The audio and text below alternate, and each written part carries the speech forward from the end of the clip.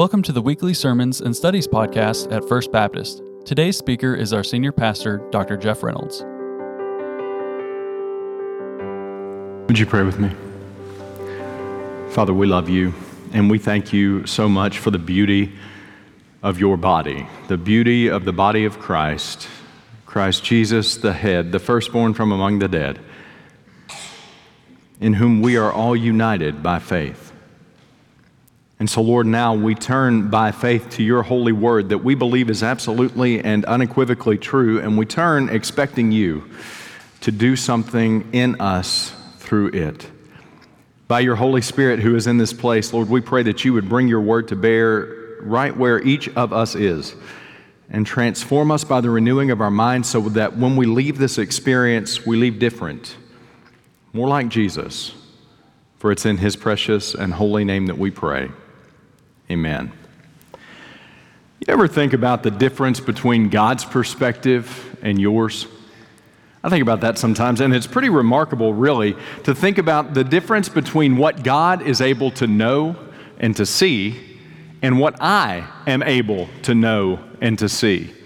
Many years ago, I was university minister at Hillview Heights Church, and I taught a Sunday school class to our college students. And in the room, there was a painting. It was a part of the Sistine Chapel, where the hand of God is reaching out to the hand of Adam. It's this famous painting. And it stayed there in that Sunday school room because somebody had donated it to the church many years before. Well, on one particular Sunday, I walked in and I gave every one of the students a little card that had 4 squares on it. And each of the 4 squares was a little bit of a different color. And I said, "What is this picture of?" And they didn't have a clue. So I gave them a different picture. This one had about 16 squares, 4 by 4. And each of the individual squares were a different color. And so I said, "Well, what's this picture of?" And somebody who was a graphic design student said, "These are pixels." That's what they are. Great. What's the picture of? We don't know. So I gave him another one, and this one was probably 64 by 64, zooming out a little bit. A bunch of different colored squares. What's the picture of? We don't know. Well, I did this a few more times until finally I zoomed out far enough where you could see a finger reaching out. And somebody said, "It's that painting." I said, "It is." And here's the reminder. God sees the whole picture. We just get to see individual pixels. God sees how all the pixels come together. His view is so zoomed out, he can see it all working together to make a beautiful picture. We, on the other hand, are so profoundly limited that all we can do is take our little squares of color and guess. God's perspective is bigger than ours, isn't it? God sees more. God knows more. God understands more. So every time I'm with somebody who's going through a medical diagnosis, and you know that that's a process, you got to go test to test to test to test, and often it depends on what the insurance company approves. Isn't that fun? But you go through that process, and one of the things that I always try to remind myself, and I try to remind them, is that God doesn't need any diagnostic imaging. God doesn't need a CT scan. God doesn't need a PET scan. God doesn't even need a blood test. He knows what's going on in our bodies. The Bible says he knows every hair on our head. He knows every cell in our bodies. I believe, beyond the shadow of a doubt, I believe that God even knows what all the individual chemicals going into our bodies and working in our bodies are doing to produce life in us. But we don't, so we have to go through all the diagnostic tests and procedures and approvals and all those sorts of things to figure out what's going on. Or when we're wondering what the future holds. God, what do you have in store for me later? One of the most comforting facts to me is the fact that God already knows. Did you know that he knows your story already? And he knows my story already. The psalmist says that all the days that were ordained for me were written in his book before even one of them came to be. And so we can know that though we don't know, God knows. How's that for a tongue twister on a January Sunday morning? We can know that although we don't know, God knows. And that's enough. Well, we're going to see a profound example of God moving in ways that a couple of men that you probably heard of before could not possibly have perceived. And God was working in one man's life in one location and in another man's life in a different location. These two men didn't know each other. Their paths didn't cross. They lived in different cities. And yet, what God was doing in each of their lives was going to so profoundly impact the other's life that they would never be the same again. And not only that, God was going to radically shift the trajectory of the history of salvation through this interaction. Today we're going to look at the story of Cornelius and Peter. So I want to invite you to open your Bible with me to Acts chapter 10. Acts chapter 10, if you're in the room, the red pew Bible in front of you, that is page 918. Page 918. I was just going to talk about Cornelius, but you can't talk about Cornelius without Peter, and you can't talk about Peter without Cornelius, and it's a phenomenal story of God being God, because that's what God does best. He's God. For those of you that have been with me to the Holy Land, we flew into Tel Aviv, and we're going to talk about Joppa, which is now called Yaffo, which is just north of Tel Aviv, right there on the coast of the Mediterranean. We're going to talk about Caesarea Maritima, which was the first site with ruins that we went to. Herod built this amazing city there and port there on the coast of the Mediterranean. And so we're going to talk about Joppa, and we're going to talk about Caesarea. So some of you have been there before, and others of you, Lord willing, will get to go. But we're going to see God work in two men's lives and then bring their stories to an intersection that changes everything. The theme for today's message is Cornelius and Peter decided to follow Jesus, and their lives were transformed. Cornelius and Peter decided to follow Jesus, and their lives were transformed. Dr. Luke records this story for us as he's carried along by the Holy Spirit, saying this with verse 1. At Caesarea, there was a man named Cornelius, a centurion of what was known as the Italian cohort, a devout man who feared God with all his household, gave alms generously to the people, and prayed continually to God. About the 9th hour of the day, he saw clearly in a vision an angel of God come in and say to him, Cornelius. And he stared at him in terror and said, What is it, Lord? And he said to him, Your prayers and your alms have ascended as a memorial before God. And now send men to Joppa to bring one Simon who is called Peter. He is lodging with one Simon, a tanner, whose house is by the sea. When the angel who spoke to him had departed, he called 2 of his servants and a devout soldier from among those who attended him. And having related everything to them, he sent them to Joppa. Our first point today is this: Cornelius followed God to a new vision. Cornelius followed God to a new vision. Now, let me give you a little bit of context here. Remember, God chose his people through Abraham. God chose Abraham, and through Abraham, he established a people called the people Israel. These are the Jewish people, and they were set apart, holy unto God, to be God's people. Well, in the Bible, if you are not a Jew, you're a Gentile.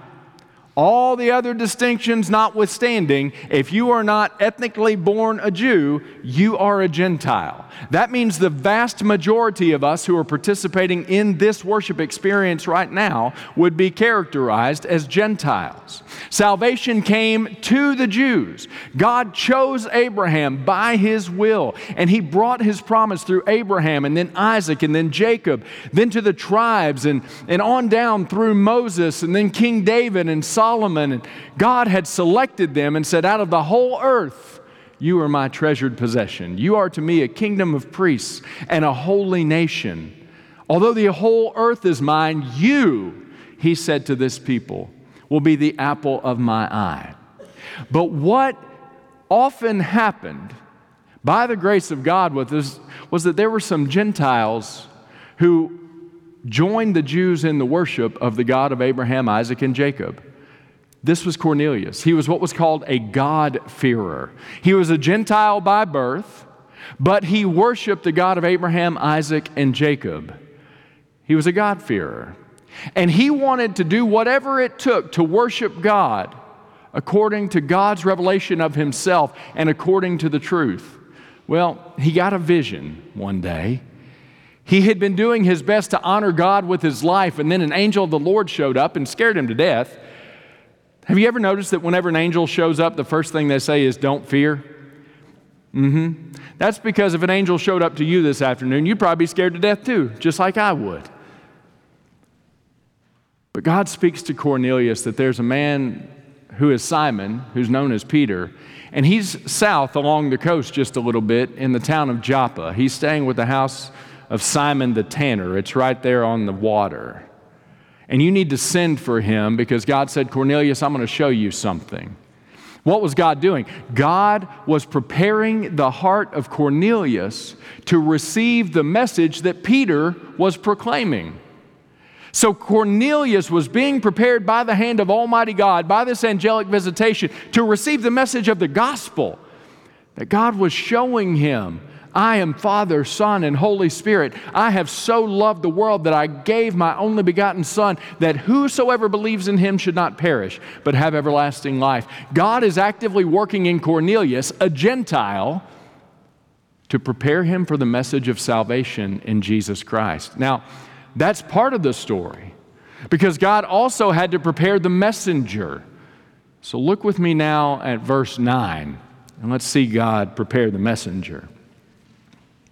The next day, as they were on their journey and approaching the city, Peter went up on the housetop about the 6th hour to pray, and he became hungry and wanted something to eat. But while they were preparing it, he fell into a trance, and saw the heavens open and something like a great sheet descending, being let down by its four corners upon the earth. In it were all kinds of animals and reptiles and birds of the air. And there came a voice to him, Rise, Peter, kill and eat. But Peter said, By no means, Lord, for I have never eaten anything that is common or unclean. And the voice came to him again a second time, What God has made clean, do not call common.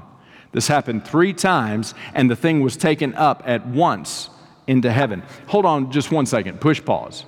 I'm going to go ahead and tell you the second point, but I want to explain what's going on here. So the second point is that Peter followed Jesus to a new revelation.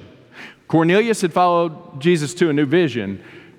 Peter is following Jesus to a new revelation. What is happening in this vision for Peter as this sheet is being brought down? Well, what is on this sheet is a bunch of things we might call food that Peter was not allowed to eat.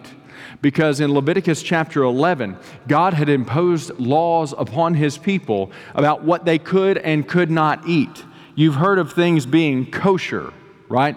Well, what God was doing was he was telling his people, part of your being set apart unto me will be illustrated not only in markings on your body by way of circumcision, but in the way that you eat and in the foods that you eat. And there was a long list of foods that God's people were prohibited to eat.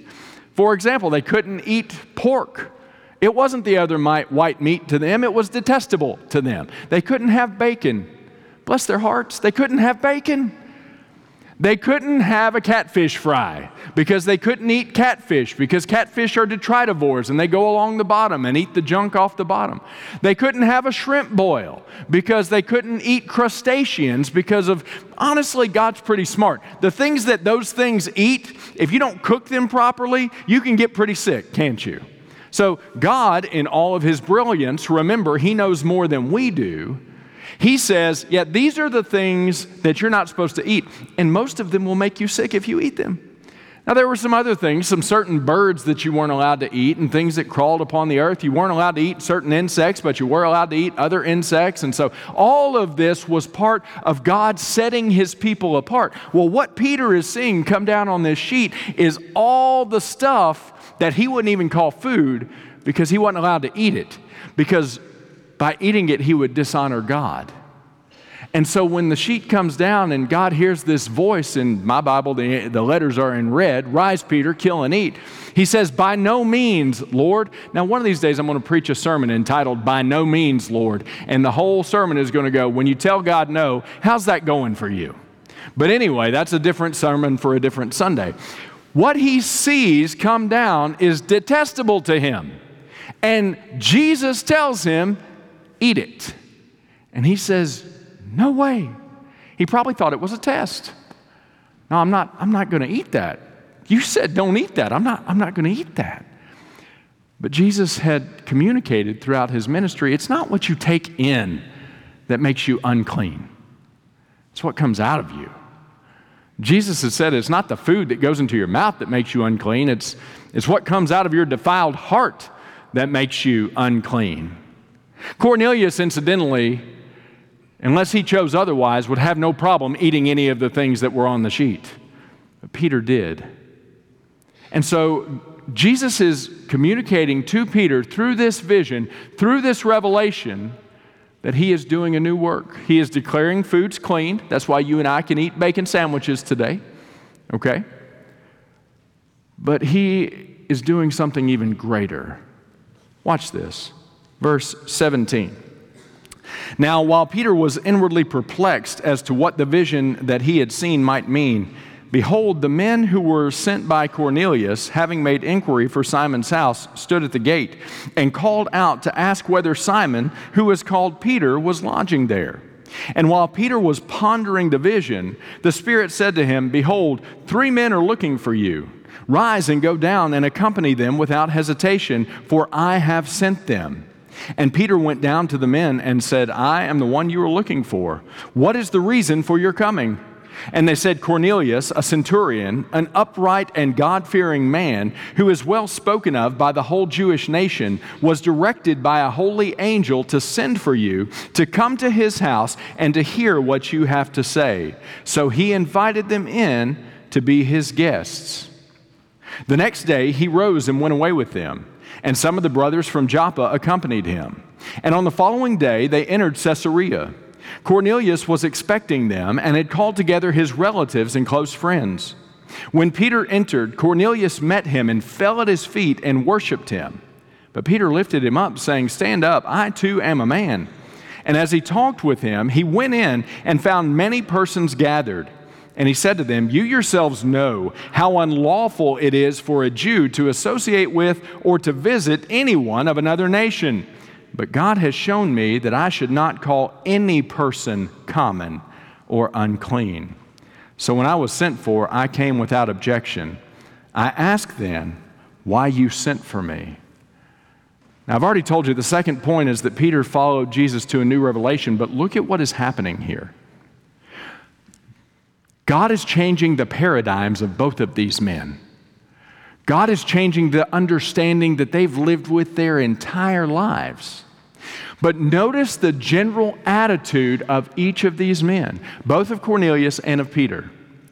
The general attitude of both of these men was this: if you say so, Lord, I'm in. Whatever you want, that's what I'll do. So Cornelius was in a position when the angelic visitation came to him to say, this is new to me, but okay. Lord, I'll do whatever you want me to do. Simon Peter, up on the rooftop at noon, hungry, although he did not understand what the vision meant, and while he was perplexed about it all, and while this was changing everything he'd ever known about what he was able to eat, he says, okay, Lord, if this is what you want, I'm in. I'm going to tell you, for you and me, our relationships with God will be the richest if we will allow ourselves to obey God no matter what. Or in other words, our answer to Him is yes before He even asks the question. Lord, whatever you want. You tell me to do something that doesn't make any sense to me, fine. For me, Jeff, go down and preach in view of a call at First Baptist Church, Bowling Green, Kentucky. That didn't make any sense to me. But God said go. So is the general attitude of my life and is the general attitude of your life that God, whatever you want, I'm in? Or is it, God, let me evaluate what you've called me to do. I'll be the judge of what I'll do in response to your call. When you give me your word, I'll figure out the parts that I want to believe and the parts that I want to obey. Or are you more like Cornelius and Peter? Lord, it doesn't make sense to me, but I'm in. If you say so, that's what I'll do. And that's the call of God to all of us. But I have to tell you that if you live your relationship with God trying to hold Him at an arm's length, then you're never going to enjoy the richness and the fullness of the intimate relationship that He is willing to have with you through Jesus Christ. You say, well, it's tough when you're out on the end of the limb and it's just you and God. It is. And I'm convinced that sometimes God allows us to be in positions when we're out on the end of the limb and it's just us and God. And I can't tell you how many times I've heard in my spirit, the Lord ask me, do you trust me? And the answer logically, cognitively, is yes, Lord, I trust you. Now, the answer emotionally, sometimes I struggle with that. Maybe you do too. But yes, Lord, I trust you. And then comes the response, then trust me. If you trust me, then trust me. Cornelius was the kind of man who trusted God. So when the angelic visitation came, it didn't make any sense to him. He said, okay, I trust you. And Simon Peter was the kind of man who trusted God. So when the vision came from heaven that didn't make any sense to him, he said, okay, I trust you. And he goes. He's not even sure why he's going, but he goes. Let's watch what happens. Look at verse 30. And Cornelius said, 4 days ago, about this hour, I was praying in my house at the 9th hour. And behold, a man stood before me in bright clothing and said, Cornelius, your prayer has been heard and your alms have been remembered before God. Send therefore to Joppa and ask for Simon, who is called Peter. He is lodging in the house of Simon, a tanner by the sea. So I sent for you at once, and you have been kind enough to come. Listen to this. Now therefore, we are all here in the presence of God to hear all that you have been commanded by the Lord. Our third point. Cornelius followed Jesus to a new obedience. Cornelius followed Jesus to a new obedience. He said, God said to go get you, so I did. And then I brought some friends, and we're all here in the house, and you've made it here all the way down from Joppa up to Caesarea. And we're here to hear whatever you have to say. Charles Spurgeon said, the same sun which melts the wax hardens the clay, and the same gospel which melts some persons to repentance hardens others in their sins. There's two types of people that hear the message of the gospel. Those who are willing to hear and obey, and those who hear and are hardened. What you have with Cornelius and the people that he's gathered together in his house is a heart that says, Lord, speak. I'm listening and I'll do whatever you want. I'll do whatever you say. Because my answer to you is yes before you even ask the question. I'm in. Have your way in me. Tell me what you want me to do and I'll do it. I'll do it. So funny, our current chair of the deacons, Clint, he didn't know I was going to mention him today, but since he's the chair of the deacons, he doesn't get a say in the matter. He wanted to be a deacon. He knew the Lord was leading him to be a deacon, but he didn't want to get up and share his testimony with the church. He's like, you know what? I don't need to be a deacon. But you know what God did? God said, Clint, you're going to be a deacon. And Clint didn't know he would become the chair of the deacons. So he said, all right, if you want me to share my testimony, Lord, that's fine. I'll do it. And he did. He got up right here and he shared his testimony and did a phenomenal job. Because his answer to God was yes, before God really even asked the question. Even when he had misgivings, and even when he was like, I'm not sure I want to do that. You know, how many of you in this room, how many of you who are participating in this experience have had a moment where God called you to do something that was beyond your comfort zone, and you did it, and you were blessed, and other people were blessed, and God was glorified, and it was amazing. And in the same way, how many of us have been called by God to do something that was beyond our comfort zone, and we closed in on ourselves, and we allowed fear to win, and we said, no, Lord, I can't do that.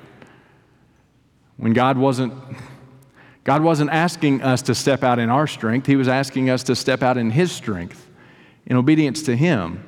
It's where the old adage comes from, God doesn't call the qualified, He qualifies the called.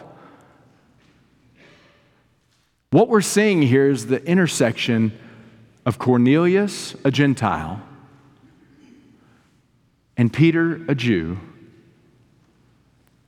coming together in Jesus Christ.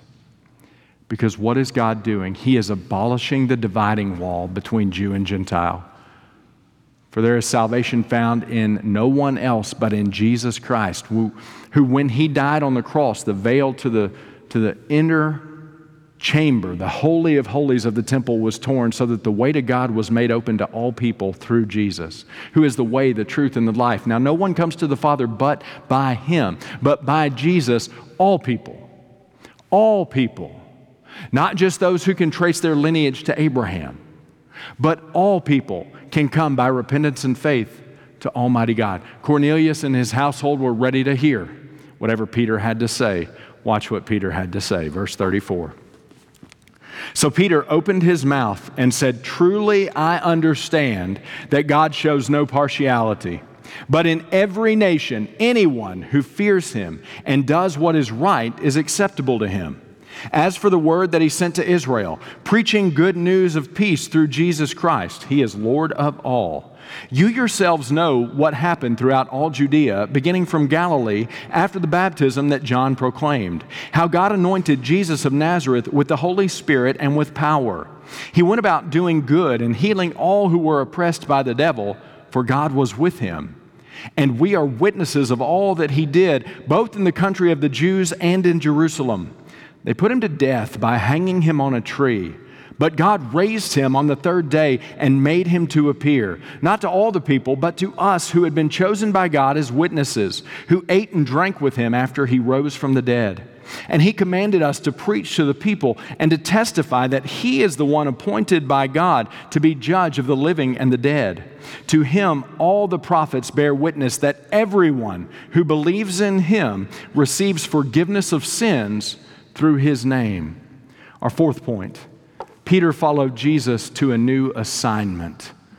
Peter followed Jesus to a new assignment. He is revealing through the voice of Peter this mystery that the Gentiles are fellow heirs, members of the same body, and partakers of the promise in Christ Jesus through the gospel. That's Ephesians chapter 3, verse 6. Peter never would have dreamed that this would be his assignment. But Peter never would have dreamed that he could eat a BLT sandwich. God opened Peter to this assignment. And so what did it say? Verse 34. So Peter opened his mouth. That's what God had called Peter to do. He didn't call him to go save Cornelius. Peter couldn't save Cornelius. All he could do was open his mouth and deliver the message of the gospel. And he did. Watch what happened. Verse 44. While Peter was still saying these things, the Holy Spirit fell on all who heard the word. And the believers from among the circumcised who had come with Peter were amazed, because the gift of the Holy Spirit was poured out even on the Gentiles, for they were hearing them speaking in tongues and extolling God. Then Peter declared, "Can anyone withhold water for baptizing these people who have received the Holy Spirit just as we have?" And he commanded them to be baptized in the name of Jesus Christ. And then they asked him to remain for some days. Our fifth and final point: Cornelius followed Jesus to a new spirit. Cornelius followed Jesus to a new spirit. Why did the Holy Spirit come upon Cornelius and his household in this extraordinary way? Well, because what was God doing? He was opening salvation to the Gentiles. And so the ways that the Jewish people received the Holy Spirit on the day of Pentecost were confirmed in the Gentiles by the way that they received the Holy Spirit on this day. This is historical account of God coming upon the Jews and coming upon the Gentiles with the Holy Spirit. This is God convincing the Jewish people, yeah, this is of God too, because they received the Holy Spirit in the same way that we did. Cornelius opened his heart to God, and through Jesus Christ, God came in. Peter had opened his heart to God, and through Jesus Christ, God came in. And God was doing things in each of their lives that the other couldn't possibly know about. They were in different cities. They ran in different circles. Cornelius was a centurion. Peter was a fisherman. Cornelius was a Gentile. Peter was a Jew. Peter was in Joppa. Cornelius was in Caesarea. And yet, God did things in each of their lives independently that they couldn't possibly perceive, that changed the trajectory of each of their lives forever. You know, if you're in Christ, the Bible said God works all things together for good to you because you've been called according to His purpose. He's doing that for you right now. You say, well, I can't tell what He's doing. And neither could Peter or Cornelius. But that didn't mean God wasn't doing it. So if you're in a position where you have to trust Him, trust Him. He knows more than you. He sees more than you. And He's working out for you great and wonderful things. Would you pray with me? Thank you for listening, and we hope you'll join us next time. We'd love to connect with you. Just email connect@firstbaptistbg.org or call 270-842-0331.